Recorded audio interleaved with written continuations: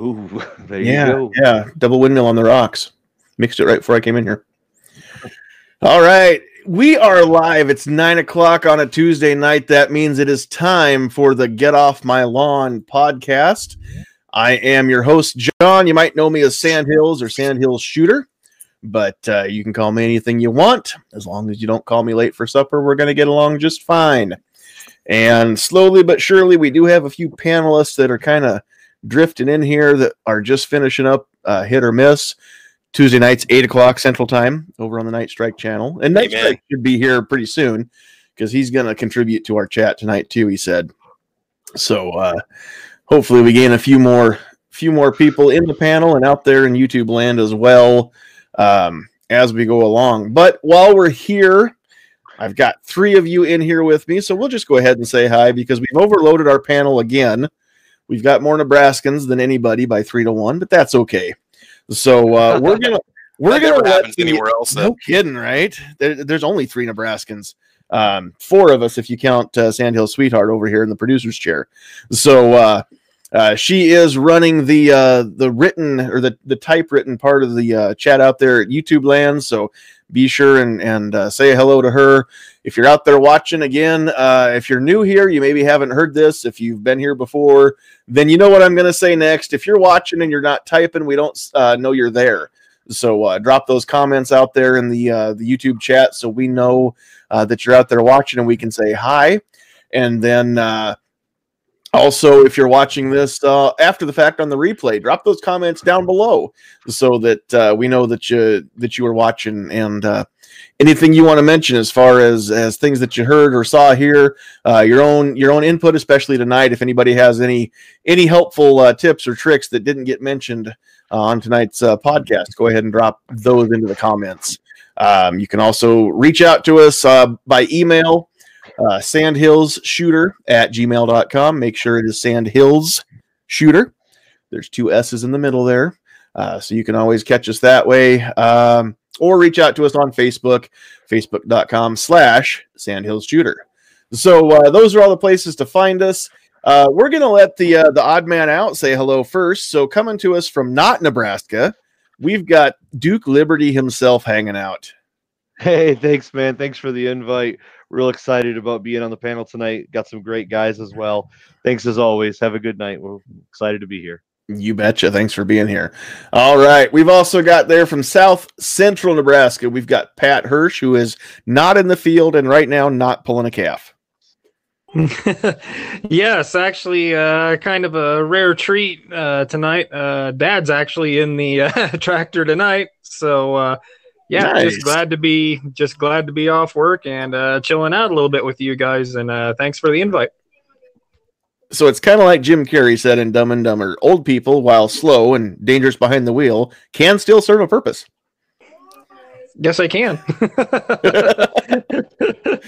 All right. And then last but certainly not least, and now I kind of was hoping that we were going to rain on Night Strike's parade, but I hadn't told you, so you didn't know. No, I had no idea. It's not your fault. No, it's okay, man. That you were in his chat too. I was just gonna hope you skipped his and ate supper and then jumped in here, and I was just gonna rub his nose in it that it's all right, you didn't love him enough to join, but you loved me. So anyway, Night Strike and I are not gonna fight over who Travis loves more because we all know it's me. Well, yeah, obviously. Jeez, after Tulsa, how could I not? Sorry, that was maybe too much info for everyone. You know what happened in Tulsa stays on YouTube, actually. Yes, yes, exactly. Yep. Yeah. You can go check out some early videos here on my channel and see what happened down in Tulsa. The infamous karaoke fiasco and the after hours hanging out in the hotel room, singing songs to my wife. We had never enough ammo, Night Strike, Travis and me. It was a good time. All in good fun, and nobody got spooned that was unwilling. I'm just going to say that. That's right. It was all consensual. Anyway, thanks for being here, Travis.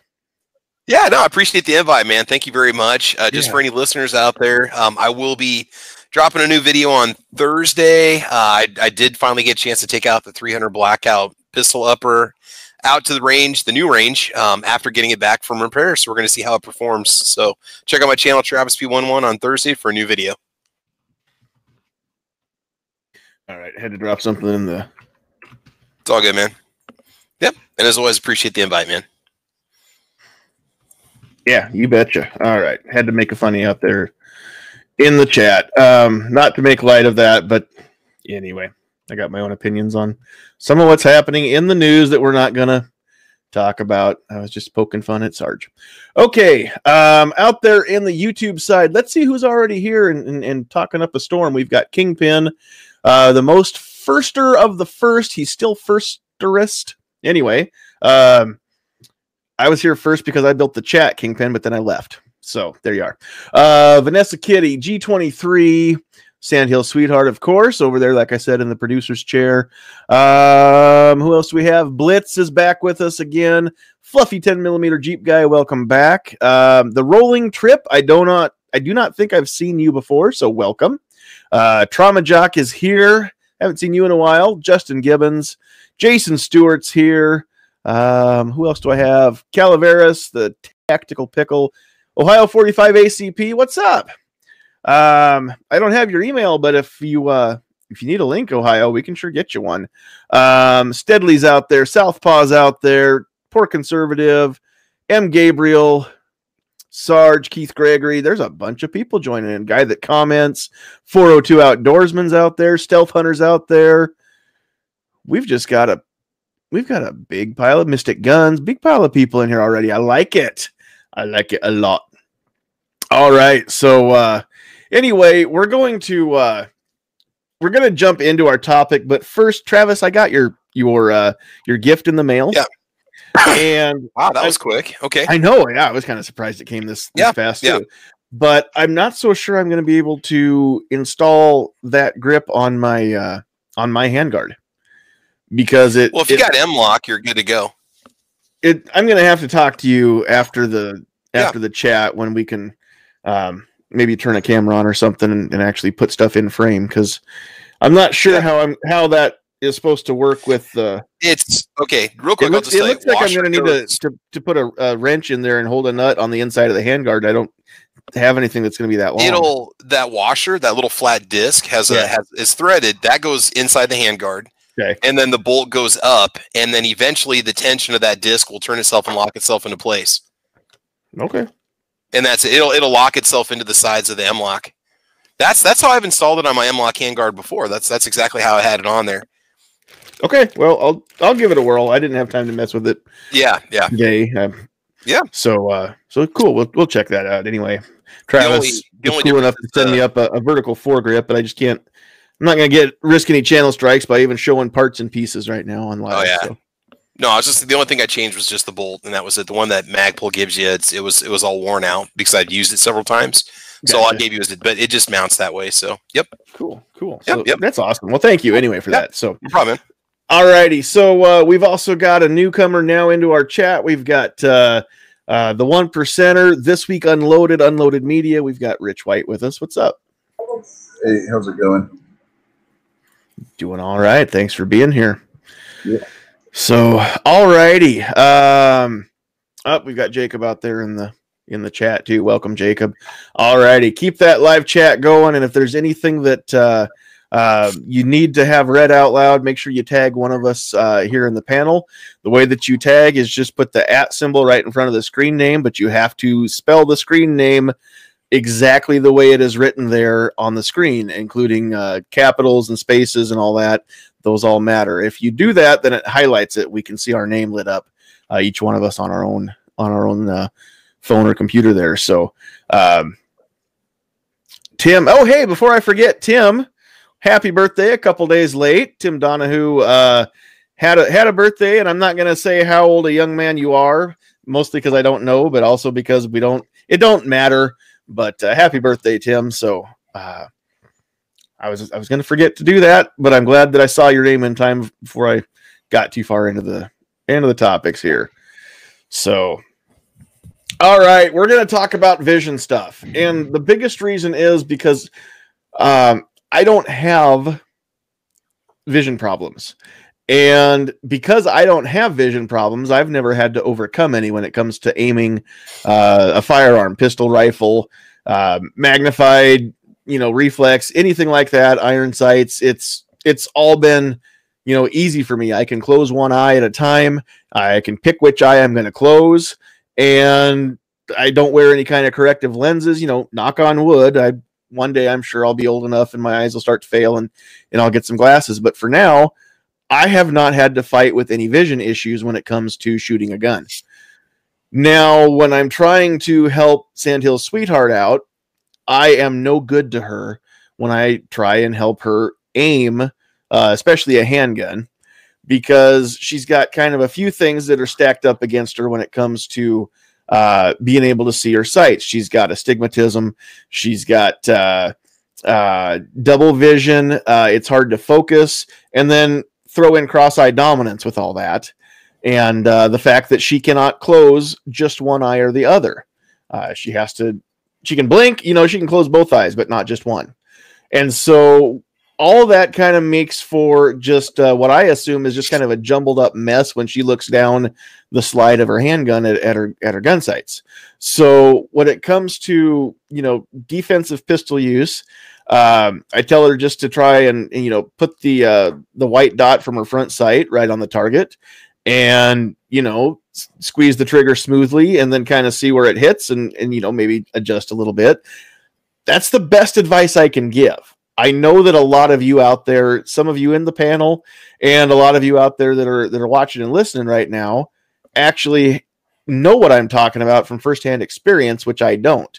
So I'm really coming to, I guess, pardon the pun, shed some light on the subject of how to aim when you've got things that aren't quite right with your vision.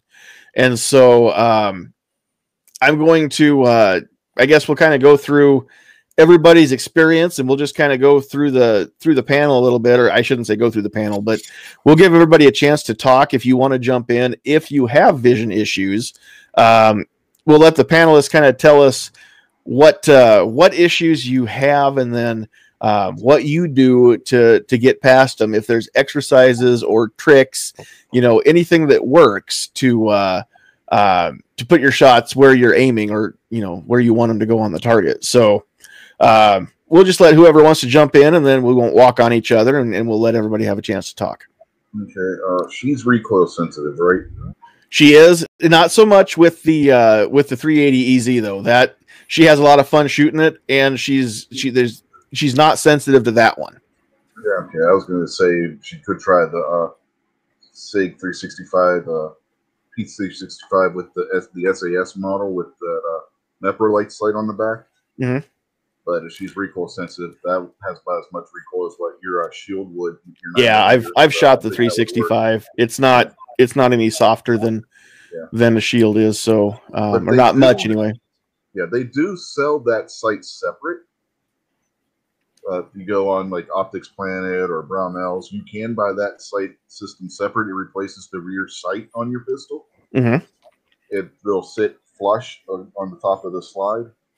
So maybe that would be an option for her, because you just point that little dot at your target, center it in that little glass bubble, and it uses tritium and fiber optics, so it'll work in day or night.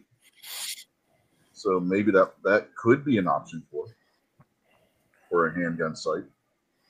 I don't know if it worked with the Shield Z. You'd have to find out. Yeah, I have to look and see if they've got one that fits that dovetail. Now out there in the chat, Stealth Hunter says, look at Trijicon HD night sights, do the blacked out rear, which honestly, I probably wouldn't even bother changing out the rear, because we've got the two dots that are on the rear sight from Smith. We've blacked those out the same I did on my shield.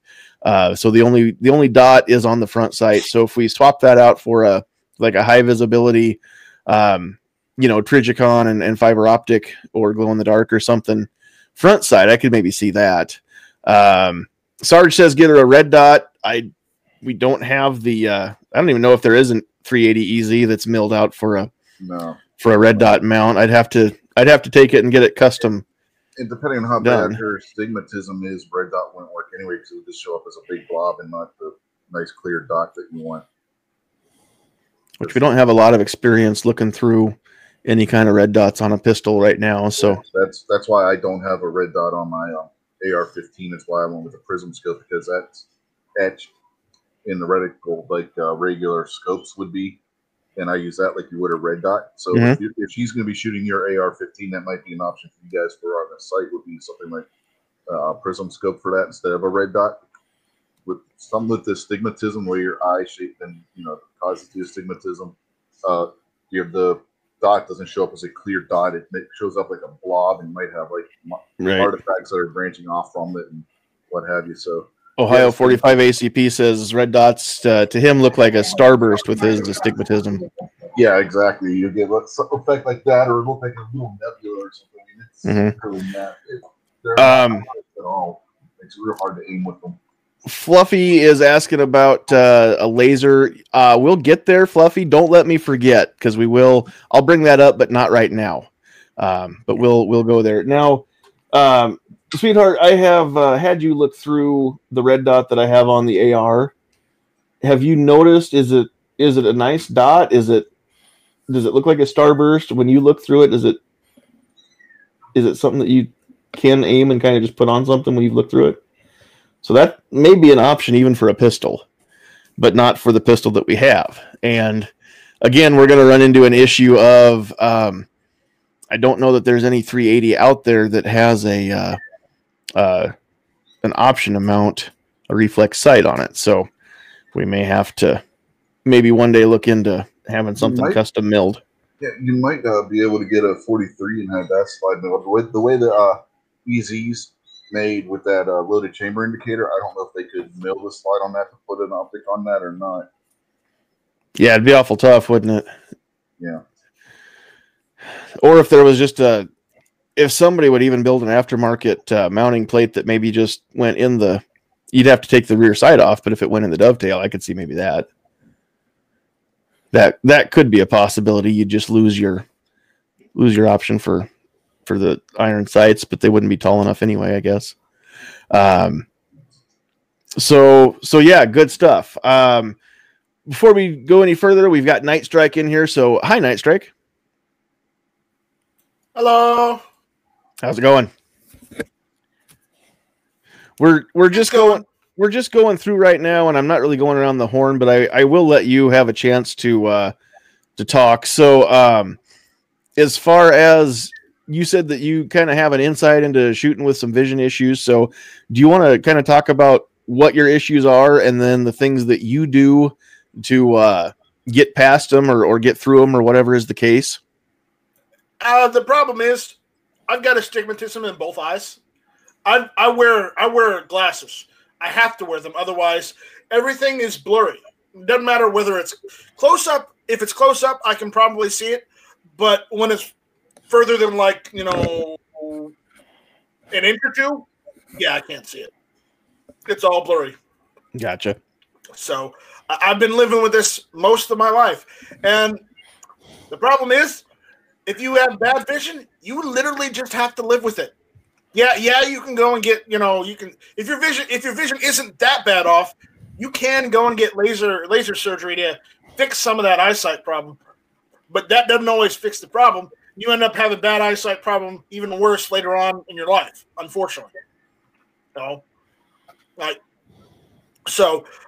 With me, even with my bad vision, I use iron sights a lot on my guns, and if I need something more precise, then I go for a red dot.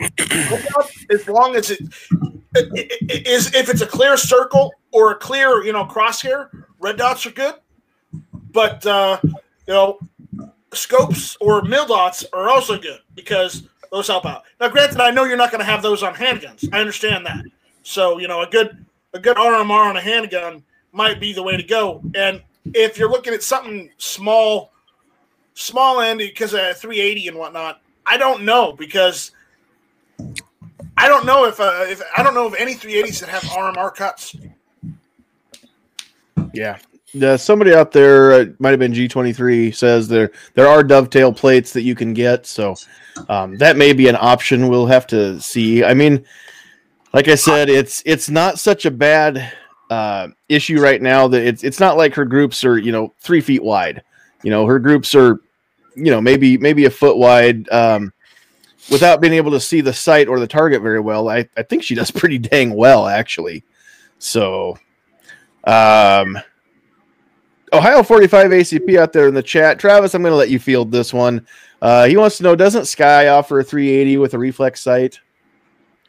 Do you want to? Yeah, I was actually just gonna say that. Man, it's funny is I just had a person comment on my Sky falling apart video. And and this person was complaining about having a lot of the same issues that I did. And this person just bought theirs a little while ago.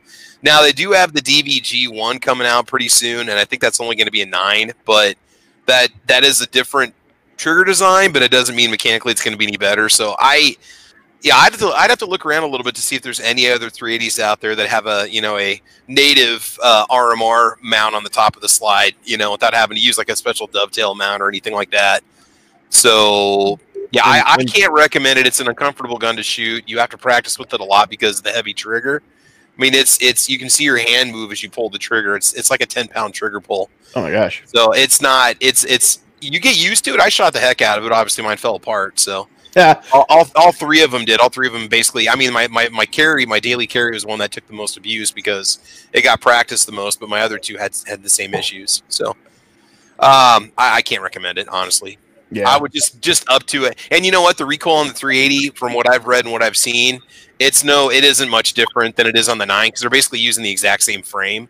So you feel the same kind of recoil through the grip, and it's a punishing gun to shoot. You're going to feel it the next day after you take it to the range the first time. So I mean, I don't like it. But just real quick, I was going to tell you with my wife, she's nearsighted and she's right-handed and left-eye dominant. And she ended up basically learning how to shoot as a lefty to get over that kind of an issue. So if anybody has that kind of an issue going on, now it's a little bit of a complication with buying her firearms because, with an AR, you've got to worry about brass in the face and so you kind of have a specialty market. You have a higher price you have to pay for lefty guns sometimes, unfortunately. But they're out there. In fact, I know Bud's Guns has a whole section you can click on that's just for left-handed shooters. So if you want to learn how to shoot left-handed, if you're, say right hand dominant, but you're right hand dominant but left eye dominant, or vice versa, you can learn to work with it. So she shoots better than me too. So obviously, yeah. Well, and kind of some of the general consensus looks like out in the YouTube chat right now is just sights are overrated. If you have enough ammo, you're bound to hit the target eventually. So does anybody know where we can find extended magazines for a 380 easy, like maybe some sort of a drum or something? If we had 50 rounds, then we'd probably be okay. So it's gonna be harder to fit in the purse, but I think we can rig something up. Yeah, that would be nice, but I don't think they exist. I'm seeing Galloway makes a +1 magazine extension. I mean, they'll be coming. I'm sure that somebody's bound to put one out there, like a +1 or +2, or there's bound to be something that's going to come out there eventually. How many rounds does that take? The 380 easy. 8 in a magazine, so 8 + 1. Somebody could come out with a 10 that you could buy on eBay because they allow at least 10-round magazines on eBay for sale. And sometimes you get a lot of just kind of no name brand companies that make stuff because they can. So if they would even somebody would release a base plate that would, add a couple more or something like that. Yeah, Galloway looks like Galloway Precision has one for the 380 easy. Yep, and they make good stuff. I bought their guide rods and springs before for pistols. They make good stuff. So see, there we go. So we don't need to aim. So aiming is overrated if you have enough ammo. Just send everything down range. Just fire for effect and see what hits, right? Yeah, or you just carry a couple spare mags on you too. Yeah. What if we get like a Mac 11? I mean, those are 380. So you those are probably 30 rounds in a magazine there. I mean, no. Go with the 10s. Go with the 10s. No, we're gonna go 380 because of the recoil. So we're gonna go with a Mac 11, but no, go with 45. Sarge is throwing a link out there. If you're gonna get a Mac, you get it in 45. You don't get it in 10. 380. Right. Yeah, I'm not going to screen share it, but I did click that link, Sarge. I've got that up. I'll take a look at that here after a while. So a lot of people are out there commenting that they're cross-eye dominant. So now everything that we talk about tonight isn't necessarily going to be just to help out my wife. So before we go too much farther, Travis, have you had anything else that you've had to overcome as far as your vision? Because I know you wear glasses. Yeah, I've got contacts. An issue I run into with me is just putting in the contacts temporarily to wear to the range, just mainly because of iPro. And unfortunately, contacts can dry out in like a heavy wind, and they don't always stay where they're supposed to. So that's a problem with my shooting a lot of the time, unfortunately. But as for me, no, I'm pretty blind without my glasses on. So that's it. I mean, I have no hand dominance issues or anything like that. So, and if I've gotten better with being able to shoot with both eyes open.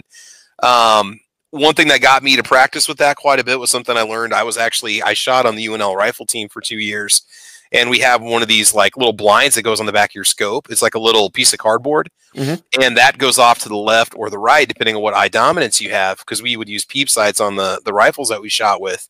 And that little card would allow you to leave both eyes open, but you wouldn't notice anything out of your left eye if your right eye dominant, because that card would blank out everything in front of you. So you could you trained yourself to keep both eyes open when you were shooting, so you wouldn't get strain in your eyes after extended shooting sessions.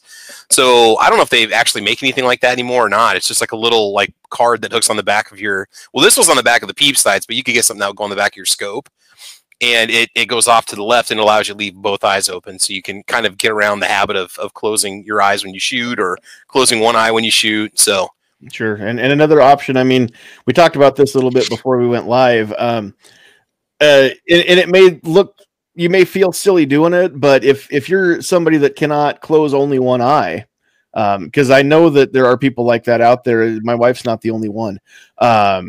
If you have a hard time only closing one eye, but you need to, as far as like, looking through a scope or something like that, I know a lot of you out there are going to say that you can shoot a scope with both eyes. I know you can, but I can't, because it's not how I learned. And every time I try, it just drives me batty. So if I couldn't close just one eye, I mean, I probably, maybe I'd learn that way, but you can get an eye patch. You can, I mean, I like that better even than putting tape on shooting glasses, because I can flip that eye patch up and still see if I want to have both eyes open, if I'm shooting or something, I don't have to swap my glasses out, but you can cover up just the one eye, and that way you don't have to worry about not being able to close just one or the other. So, I mean, that's an option too.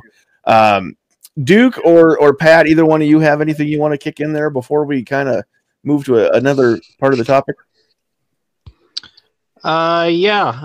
Just wanted to say that, like, I have stigmatism in both my eyes fairly bad. And one of the problems that I had, I bought a red dot, and I really didn't know this because I'd never ran a red dot before. And it was a pretty nice piece of optic. I shelled out some money for it.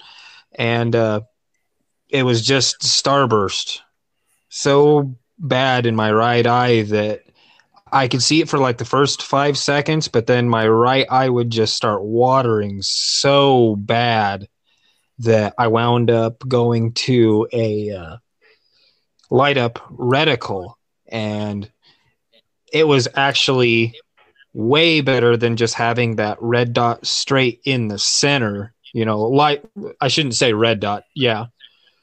Just a light up red center on a big hunting scope. And I finally had to get rid of it because my eye was just went way too wonky. But when I got a light up, the reticle itself lit up, I was fine.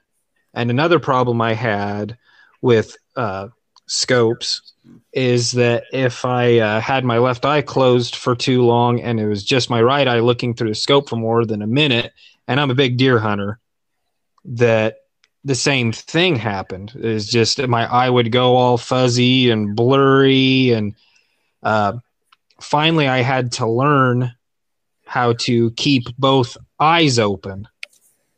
And it was a little bit for my mind to process at first, and I had to do some practice at it. But once I actually kept both of my eyes open, for some reason it cured it. Then I could look through that scope all day long.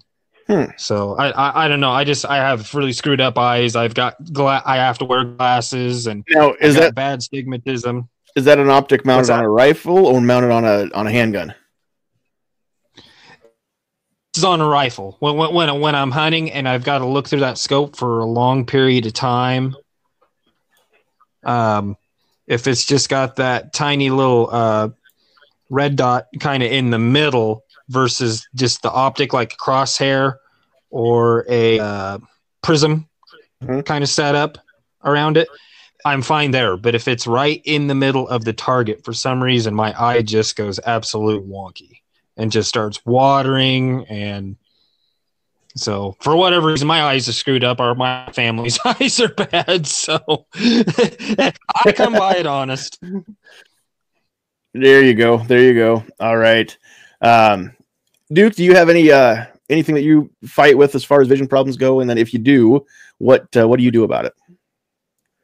Yeah, I have good vision now, but I had scratched my my eye and had about 6 months recovery, which is crazy long. You think your eye's going to recover in a couple of weeks or something, but no, I had scratched my eye and I had about 6 months recovery. So I had to totally switch the way I even carried my gun. I had to go from I'm a left-handed pistol shooter. So I had to switch to right. So I guess it would just be to compensate. I remained stuck with the iron sights, no red dots or anything like that. But I guess the compensation would just be practice and putting your pride aside on my end and just going back to the basics. So not a whole lot on my end. Sure. But yeah, that's what I got. What do you guys think if practice isn't enough? I mean, you can practice and practice and practice, but if you just can't get those groups to shrink down because you just really don't have 100%, I'm not going to say 100% control, but you're just not 100% sure or aware always of where those sites are lining up or if they're lining up. I mean, what do you do to not get discouraged? I think that's part of it too, is, we're at a point, I guess, in our house where, good enough is good enough. But if we wanted to get them, to where we never had any flyers come off of the target paper and hit the backboard, what would be maybe some more suggestions besides just saying practice? Because if I'm doing something the same way every time and it's never improving, then practice isn't the only thing. I need to change the technique too, I guess. So when it comes to just using, I guess the next question I have is red dots and all that kind of stuff. Those are a great idea and they're down the road. But for right now, we don't have that as an option, to go out tomorrow and put on the gun. So what can we do? Say in a couple days we go back to the range, and Sandhill Sweetheart wants to try something maybe a little bit different. Just trying to line up the sights or something like that. What other advice can maybe somebody throw out there with iron sights when your sight picture isn't perfect? It's not like the textbook shows. I'll tell you what, man. Try practicing. Maybe try getting some reduced recoil ammunition that might improve accuracy a little bit. If you have the know-how yourself, or if you have a friend that could do it, maybe get a trigger job on the firearm so you have a slightly softer trigger. Maybe it won't be so notchy or gritty. That might increase your accuracy, so you're less likely to, throw off the shot. Mm-hmm. Also, start shooting at this is gonna sound crazy, like 2 feet in front of you, and then 3 feet and 4 feet. Do 3 rounds, take it out a foot, 3 rounds, take it out a foot, 3 rounds. So you get comfortable with just kind of knowing that center mass zone. So as you take it out further and further, you can start to see what kind of a tendency you have. Are you pulling to the left, to the right? Are you just kind of throwing them all over the place? And maybe you might just have to accept the fact that if you've got to use that gun, God forbid you have to do it, but it might have to be a closer distance than what you want to do. And you might not be thinking that in an emergency situation, but you might just have to realize that you might be limited to 15 or 20 feet if you're going to have to defend yourself, because you can't safely fire that firearm, say, 25 yards away from you if somebody's coming at you with a knife, okay? So I would say start at a real close distance and really get a feel for what those and again, that's going off the practice concept, but you're also getting yourself conditioned to knowing where that bullet's going to go at that close distance, and then slowly work your way out and see what's going on. And again, it could just be a situation where you just can't get past that. Maybe some hand exercises to have a better grip on the gun, a stronger grip on the gun. Anything you can to enhance accuracy, man. That's actually, I had never thought about that. That seems like a really good idea. Out there in the chat, Kingpin says, the better my vision, the longer I'm single. Well, we're not going to do it tonight, Kingpin, but if you want to, I guess we can have a matchmaker chat here in the next couple weeks, and we can see if there's any single eligible females that would, maybe want to meet Kingpin. I suppose we can see what happens, dude. We're here for you. Night Strike's got an app for that anyway. You can just go over to the gun. What was it called? The gun tube gun match, or what was I don't even know. It's something Squib and Travis P11 came up with it. I just ran with it. Gun Connection. Gun Connection. There you go. I think it's we're pro 2A single people can get together and exactly go to the range and then see if they click, right? Yes. Exactly. You can meet up with people that have like interests in you and check the box off on reloading, or check the box off if you enjoy long sessions cleaning your gun, Yeah, Defense Dad in the YouTube chat said that he stole his daughter's neon orange nail polish and painted the front sight. Made a world of difference focusing on the front sight with his astigmatism. Good idea too. So maybe the white dot's not enough. Maybe we need to really brighten up that front sight. And I don't think we even have to steal anybody's nail polish. I don't know what colors we have in the house. They're usually not super, super neon bright stuff, but we'll see what we got. I got some I can send you. You need a really, really annoying and outgoing color. Annoying and out. I was with you until you said color, because she has a really annoying and outgoing husband, but that's not going to help here. Well, we're not talking What about kind of nail? We're talking about nail polish. Right, I get it now. I know what you were saying now. I get it. Yeah, something like a bright lime green, a bright yellow, There you bright go. orange, bright pink. Yeah. We have lime green. We got lime green dang near everything in this house. There you go. Because of the non-Hodgkin's lymphoma support color. So, Oh yeah. for those of you that don't know, Sandhill Sweetheart is in remission, but non-Hodgkin's lymphoma is something that she's probably never getting rid of entirely. So, yes, lime green. That's a color we love here. So, for all of you that are going through that or know somebody that is, we can relate. Anyway, all right. So, the next question I have, and the red dots are definitely going to be part of this, and I'm going to throw lasers into it too, because I know Not for lasers. what? Not lasers. Yes, lasers. Uh-huh. Yeah, we're going to bring lasers in too to the discussion. Now, I know that a lot of people say that if you have a laser on a gun, or even a red dot on a gun, sometimes that you'll use it as a crutch, and you will not aim correctly. You won't use your sights if you have a laser, and you'll start to depend on it. And then if it's not there, then you're kind of up a creek or whatever. If it breaks, batteries run out, something like that. Now, the question I have is, what if you have to depend on a crutch to get around every day of your life? It's not always an evil thing in my mind. If we were to get a laser, yeah, she's going to use it, but if it works better than the spray and pray method, is it such a bad thing? What do you guys think about that? In some situations, I know that, even without a laser, it's not like we have a wild handgun going off where we never know where the rounds are going. It's not, like I said, the groups aren't that bad. They're really pretty good for, like I said, what I imagine she sees for a sight picture. She does better than I probably could, overcoming all that stuff. But if there was a red dot or a green dot out there on the target to look at and focus on, what do you guys think in a situation like that where the normal sight picture is not that good of an option? Is it okay to learn to lean on a crutch?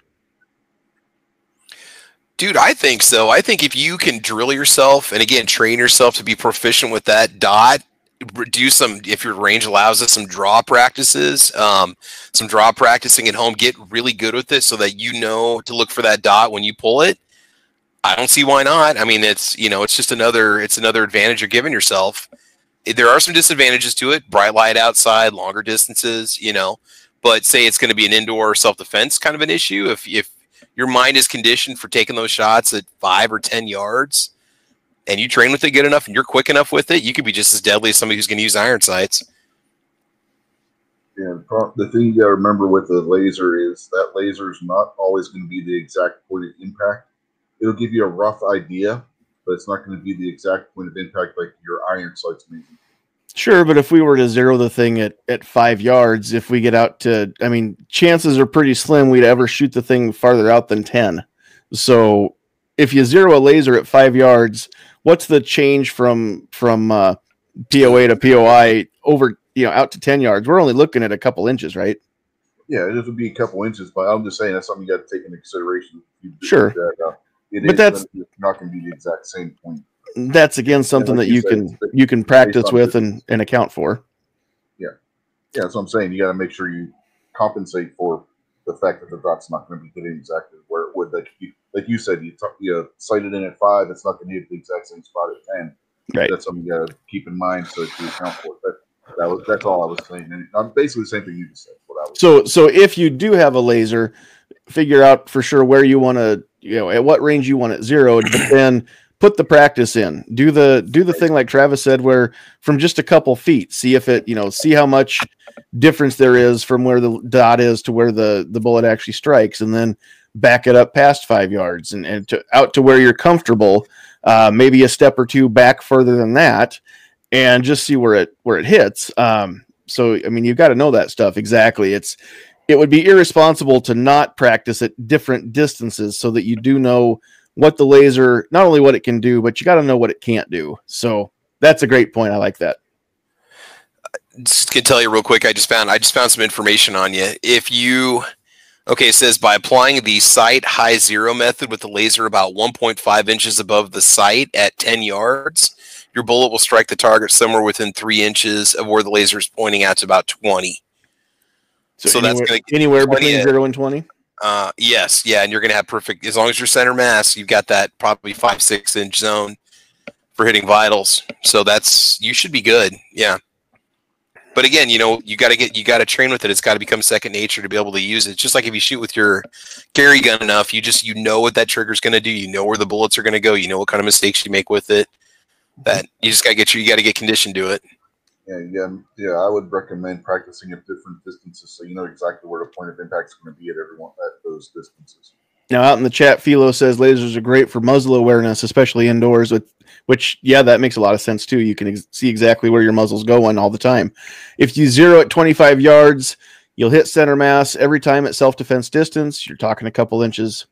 So if you zero the laser at 25, then anywhere inside of that, you're going to be still a shot that will end the threat. And to zero that, if you're going to be in an indoor range, if you can't, maybe sit down, take some of that fatigue off of you. Get your shoulders planted. Maybe rest it. Sort of a pistol rest. Yeah, really, because 25 it doesn't seem like a lot, but an indoor range it can be kind of a challenge to even see where that dot is. You're going to want to make sure that you get it as accurately as you can, or start maybe 10. Start at 10 and work yourself out to 25. I was just 2 days ago. No, yesterday. It was just last night. Went with my friend. My friend bought the almost the same rifle I did. He bought the traditional A2 style front sight and traditional handguard Ruger AR-556. So we took it out yesterday and got his sights zeroed in at 25. And I got to tell you, I can pretty well put the red dot on. Even on my target bullseye out at 100 yards, but those iron sights, even my eyes that I don't have issues with, it's totally a completely different thing, which I'm not used to using the peep rear, the ghost ring rear, but it's not that hard to adjust to. But I mean, just trying to get used to that and then be able to see exactly, where that front sight post is on a black target at 25 yards. That's a challenge. Yeah, that becomes more of a combat accuracy, a minute of man accuracy. That's exactly. Yeah, we were trying to get his to. He's eventually going to scope it and probably take it out for coyotes and whatnot more than home defense. But it's definitely minute of coyote accurate at 25 yards with his irons. But yeah, I mean it's just a completely different critter than even just the red dot, mounted on the rifle. There's a huge difference that I noticed here last week when I took mine out and I zeroed in my MBUS sights. Huge difference trying to shoot that at 100 yards with those versus the red dot.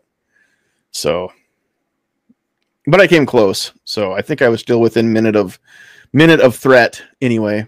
Definitely not minute of angle, but that's all right. All right. Anything that anybody else has that you want to throw in there as far as lasers or anything like that, or having to lean on the crutch a little bit more than most people do when it comes to aiming your firearm?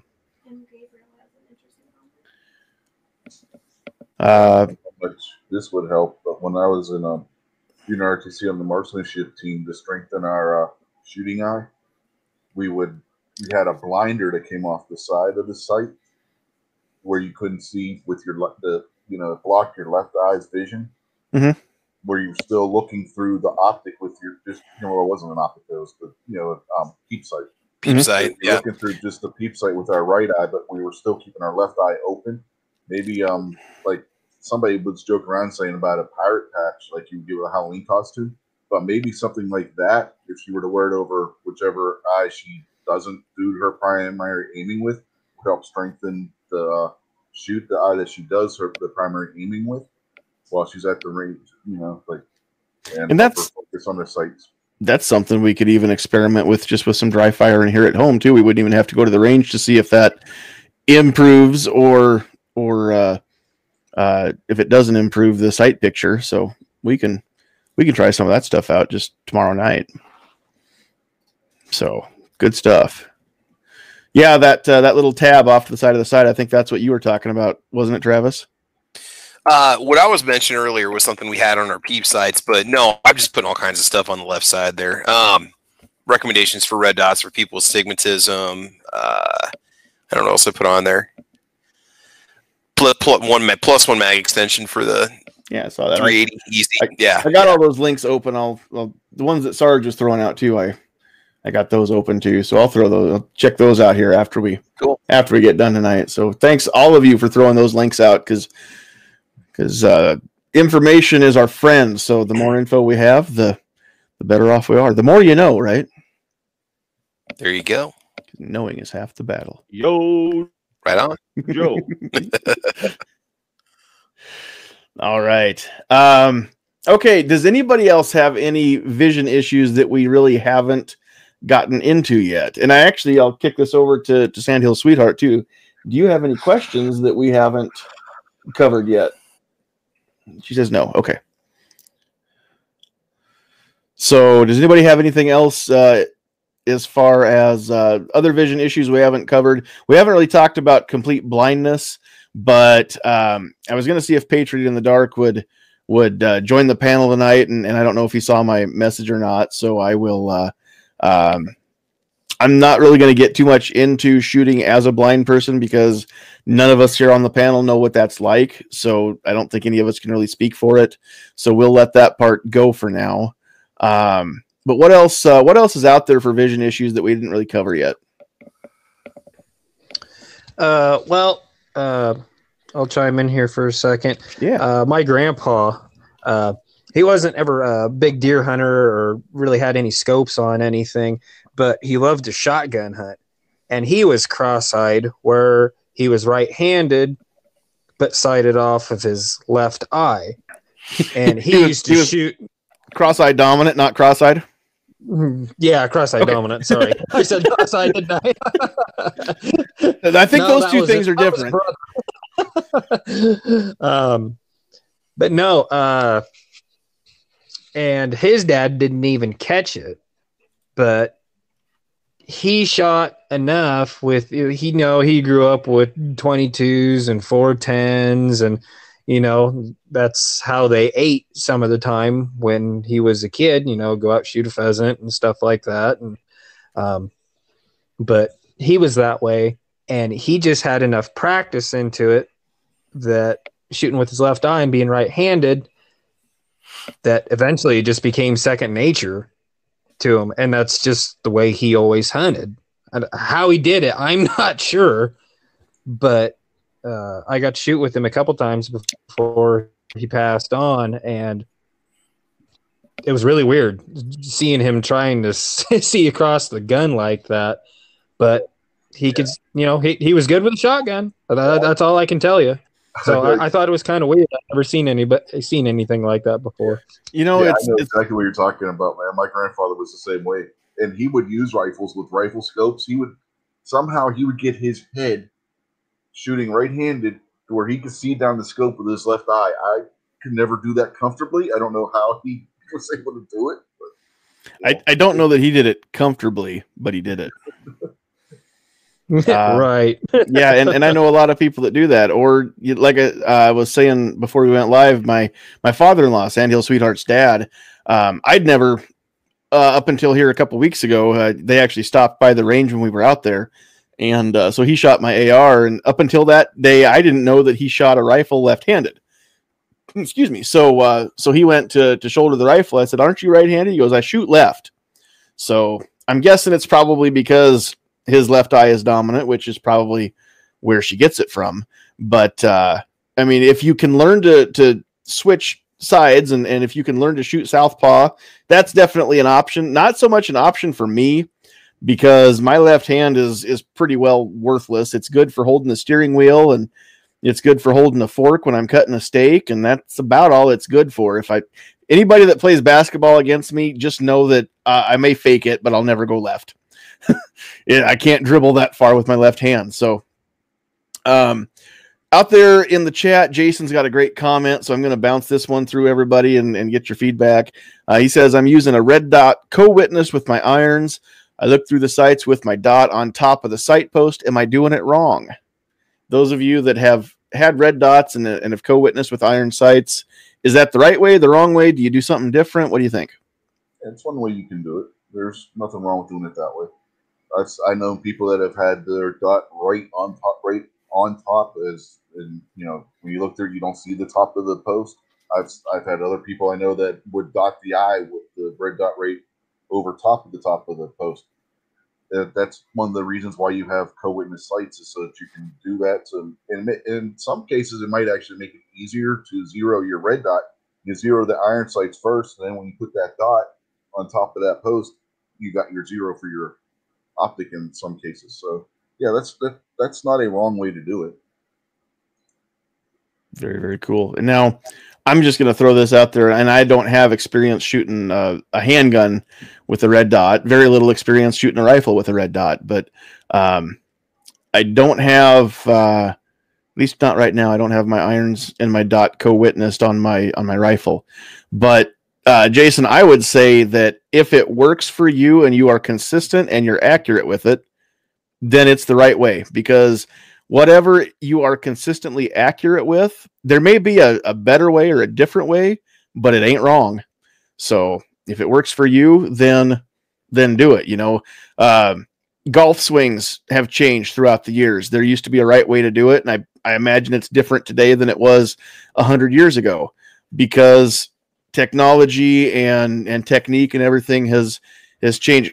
Holding a handgun has changed since 100 years ago, and how many different, you know, stances have come through, and how many different stances have been the right way to do it according to the instructors, and that is constantly changing too. So again, if it works for you, then go with it. If the cup and saucer method, you're accurate with it, yeah, I would agree. There's better ways to do it. But if you're accurate with the cup and saucer, you know, doing this, then have at it. You know, who am I to say that you're doing it wrong if you can hit the bullseye more times than I can doing it a different way? So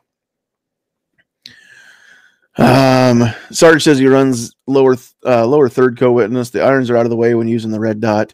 Now, part of my issue too is I think if I actually had my red dot zeroed at a different range, then my dot may be higher up in the in my lens, but with a 36-yard zero, that actually shoots high at 100, which means the dot itself, I think, is probably lower in the tube than, it's not dead center. So even though I've got the extra tall plate, in my Spark, it comes with basically it's a shim, and you can put it on with that, and it'll do a lower third co-witness, or without it, it'll do a true co-witness with your irons. But with mine, it's close to a co-witness. It's not quite on top of the front sight post, but it's close.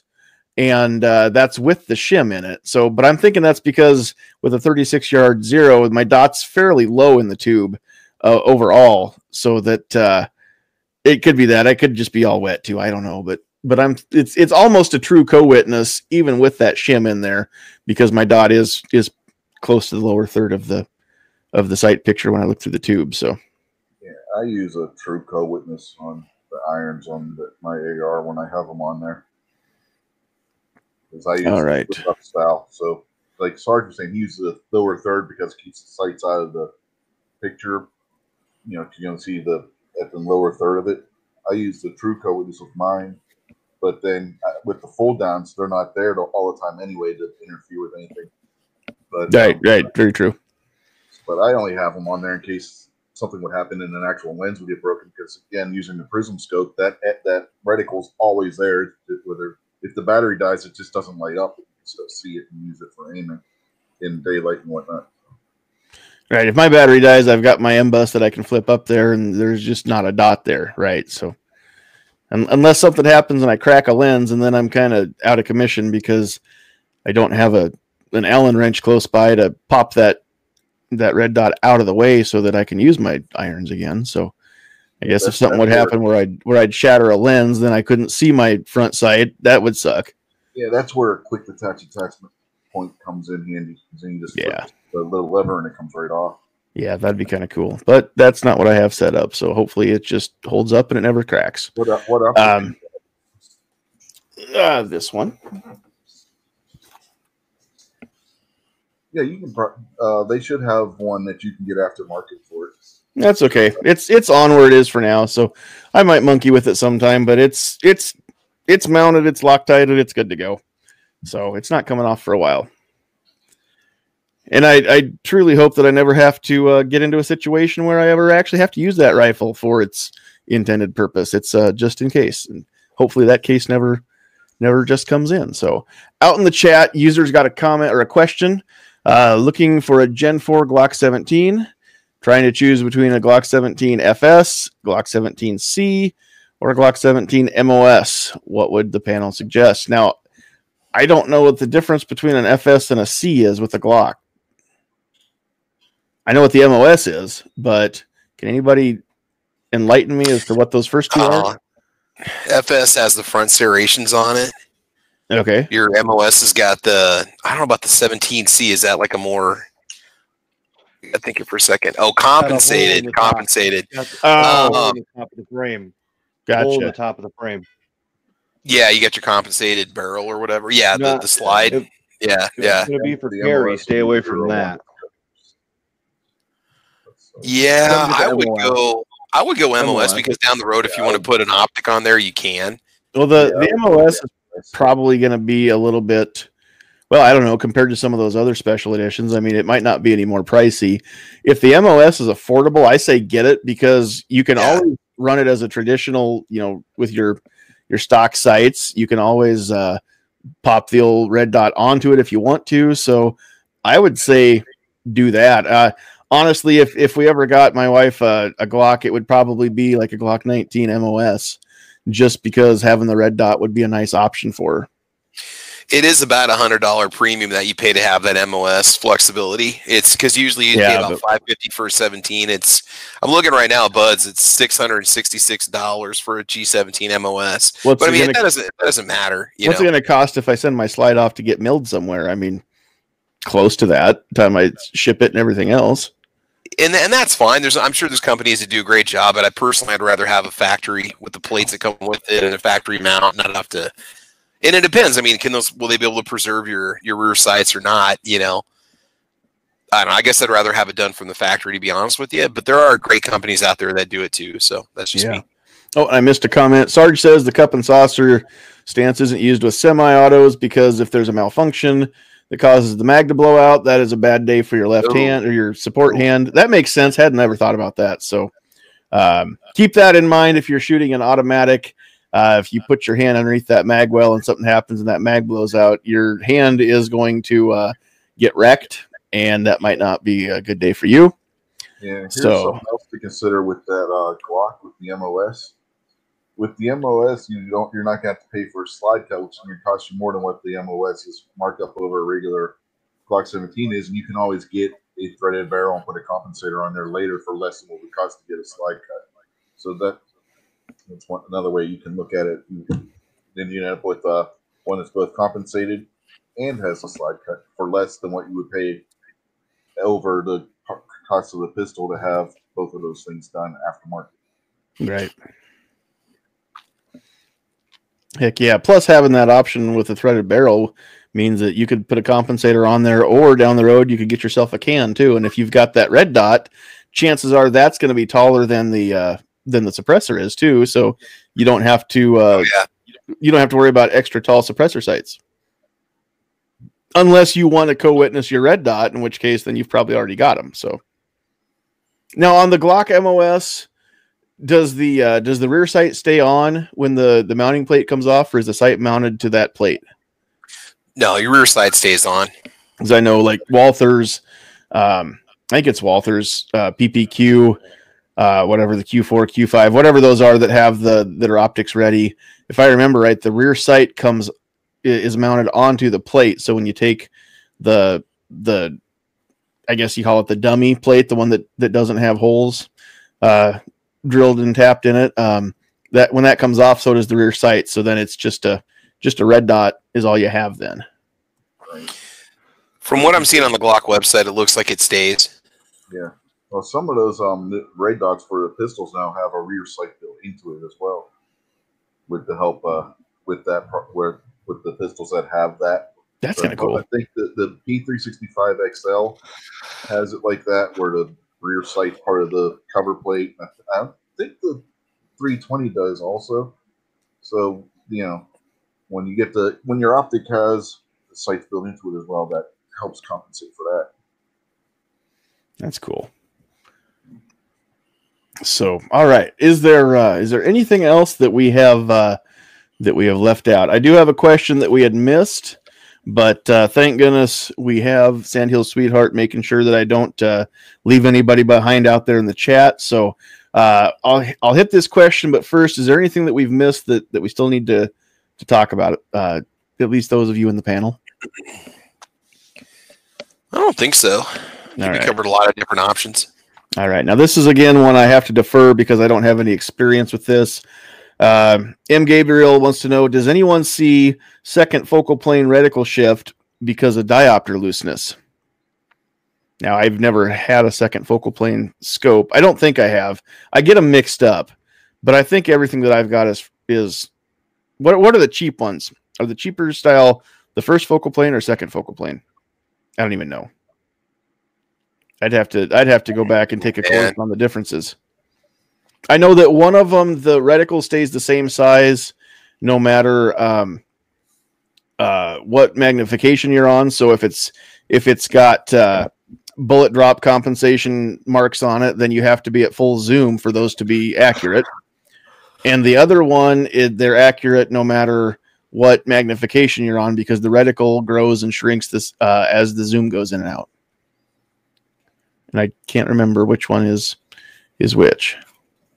So anyway, once we established that, does anybody have any insight as far as having reticle shift because of diopter looseness? Check the link on the internal. We can talk about first versus second, but honestly, I don't have an answer on that one. I couldn't tell you. I've never had a red dot have that happen. All right, so it looks like on second focal plane, your crosshairs do not magnify, but your image does. On first focal plane, everything magnifies in. Everything gets magnified. Your crosshairs MOA marks and your target also. Some of it on regular scopes. Yeah, I've never had it happen. So. Okay, so second focal plane is the one where you have to be at full magnification before your mil dots or your BDC hash marks are accurate. And the first focal plane is the one where the reticle gets bigger and smaller with your zoom. Mm-hmm. So second focal plane is what I'm used to because I don't have any scopes that cost over $400. I never have had, but the first focal plane, I know that you get into, those are usually the more expensive scopes, but it's nice because if it's a variable power, then your mil dots are correct even at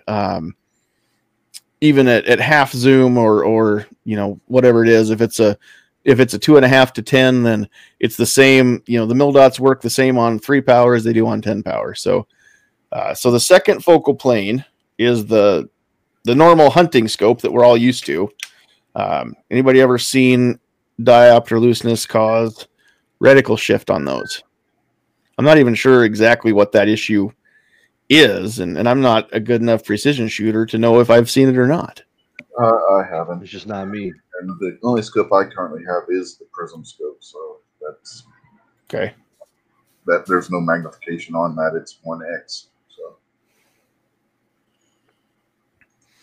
Gotcha. Sweet. Calaveras out there says his $280 Athlon is a first focal plane. That's pretty cool. So, Gabriel said something about that. oh, and Gabriel says if I wiggle the diopter adjustment, the reticle moves on my cheap scope relative to the target. So by diopter adjustment, are you saying the zoom control? Because I just call that the zoom ring. Is that what you're talking about, M. Gabriel? Because I don't have anything else that moves or wiggles. I think the diopter, that isn't it the plus and minus rearmost ring that you can turn for like focus, if I'm not mistaken, for just sharpness of your eyes without having to adjust the zoom. Isn't that what I thought diopters? that might be your focus. Yeah. It's that back, Yeah, the very it is. back ring. Not even the zoom. It's the one at the very plus. Not all of them have a plus minus. Like a lot of your fixed ones don't even offer Right. that. But I yeah, remember all these darn terms in my head. It's just like, Yeah. Yeah. It says he tried to Yeah, fix it with a hose clamp. I've No, never had any problem with that because I've got on my big deer hunting rifle, it's got that, and all it does is just sharpen up the image when you're trying to get it focused in at long ranges or short ranges. And I've never had one that has ever been loose like that, where you wiggle it around and everything shifts like that. So I've never had any problems with that one. Okay, yeah, so I've never have either, so I don't know what to tell you. now normally don't those normally have a separate little collar that once you get that part set, then you screw that little collar out and it kind of works like a lock nut? Some And- do, some don't. It depends on the optic. Okay. I guess I have had Yeah. that, but I've never had one that didn't have the little I guess it's just basically a nut, just a little threaded ring that screws back out, and you snug that up to it so that it won't move. It works like a lock nut. Yeah. All But- the ones that I've ever ran have never had the lock nut on it, and I've never had any problems with wiggle or, taking a couple shots if you're just trying to get it dialed in with losing that sharpness and focus from the back. They've always stayed put for me. So Gotcha.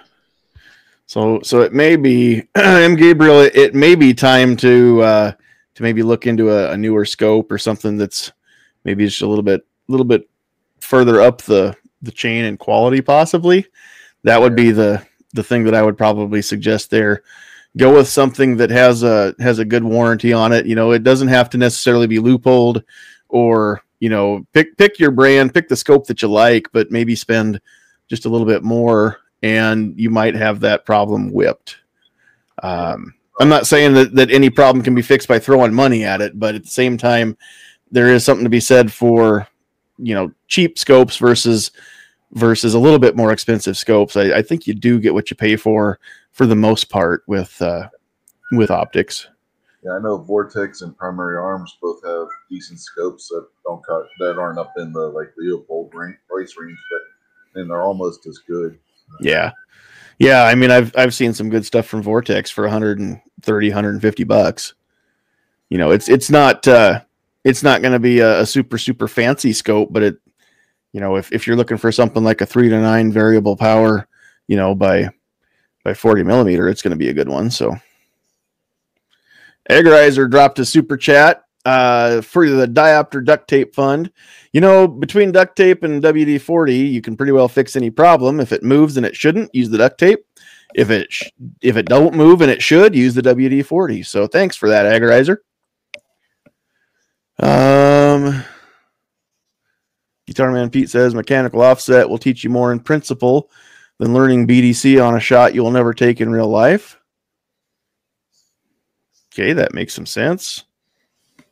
Mechanical offset's something that I usually think about those fail videos of guys that are leaning their AR over the hood of their vehicle, or they've got the muzzle in line with the mirror and the scope's looking over the mirror, but then they shoot the heck out of their side mirror because the muzzle's up against it or something. That's usually when I think mechanical offset, I'm just thinking about the guys that didn't pay attention to it.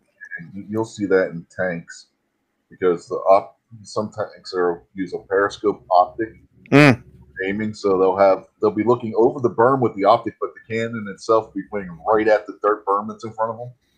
You'll see that a lot, like in tank school, with new tankers are first learning how to drive a tank. Now, if it's a thin enough berm, that probably doesn't matter, right? Yeah, well, no, it'll still throw off the shot and everything. And if they're using an HE round, oh boy, they're in trouble. Because that will go off right in front of them. Let's see there. But usually they're using practice dummy rounds on like board games and stuff like that. But I've actually seen that happen. We were when I was in junior RTC, we went out with Pitt, their ROTC program, on one of their training exercises, and we were going and there were some tanks that were doing their practicing and stuff in the area, and we were watching them. Right, the one tank, he's like the lieutenant that was with us. He was a tanker, but he was doing the ROTC instruction thing at the time. But he started his career as a tanker. He's like, watch, they're not paying attention. They're going to hit that hill in front of them because of where their optic is and where the barrel is. Sure enough, he called it. They hit the hill instead of shooting over the hill. That's awesome. All right. Well, I think we're going to go ahead and wrap this up. I don't have a whole lot else to cover tonight. I know I had talked about last week doing something different with talking about a few things as far as defending the castle. We'll get there next week. So we've got a couple things that have happened. One of them happened here in Nebraska. The other one, I can't remember exactly where it happened, but we'll go over those articles next week. And if I find anything else in the meantime, we'll cover kind of that too. But I want to throw some scenarios out there, and then we'll talk a little bit about just what it means to defend your castle. It's different from state to state, but can you use lethal force if somebody is in your house? Can you chase them down if they've got your stuff? That kind of thing. We'll get into that next week. So we will let everybody on the panel kind of wrap things up and give any final thoughts, and of course any plugs for channel or videos or anything like that. So let's just kind of go in reverse order of the way people came in here. So we'll start with Mr. Night Strike.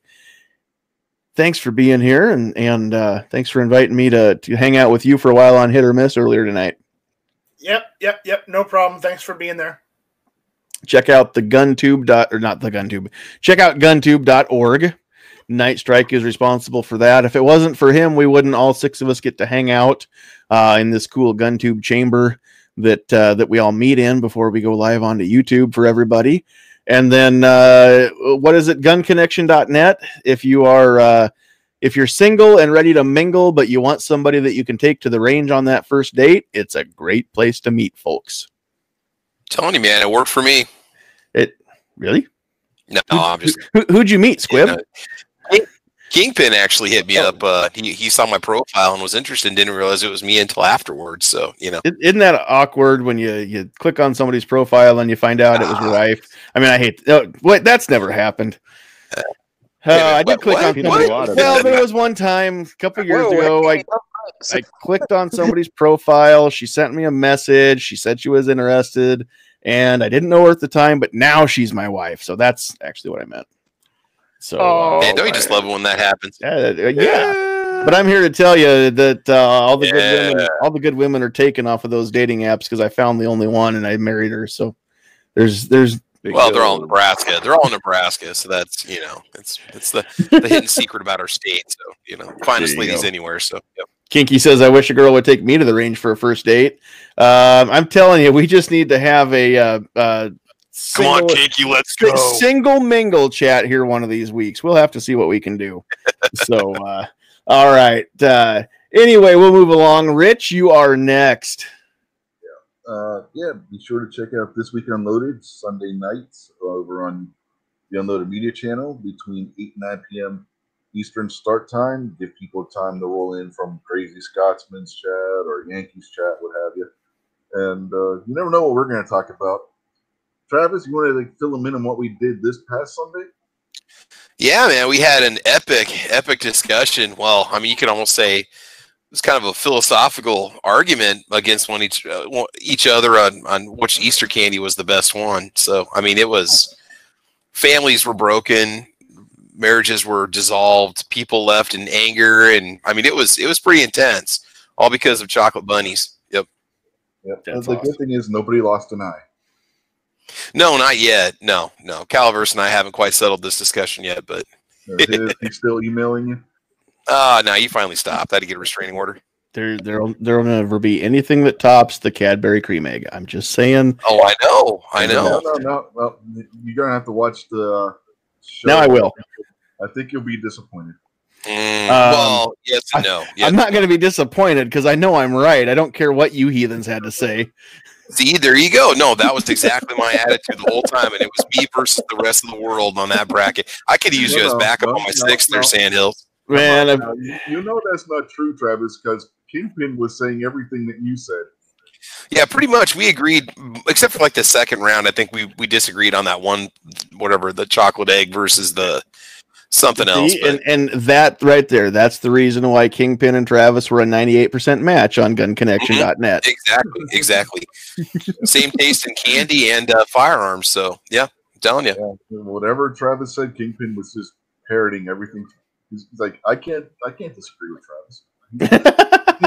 No, I was using straight logic. I mean, I was digging into statistics and facts and looking at the architectural engineering behind the Reese's Peanut Butter Cup. I mean, it was really, really freaking intense, man. Wow. That seems a little bit more in depth than what I want to get when I think about my candy. I just want to eat it. I love candy like a fat guy loves candy. So anyway, we'll move right along right now. Travis, go ahead. Any final thoughts, and of course, any shameless plug? No, I think I've said enough. I just think everybody here should. Anybody watching this show tonight, make sure you guys subscribe to all the people on the panel. They all got great channels, a lot of great content. Otherwise, check out my channel, Travis P11, and that's it, man. Appreciate the invite. Thank you. You bet. Thanks for being here.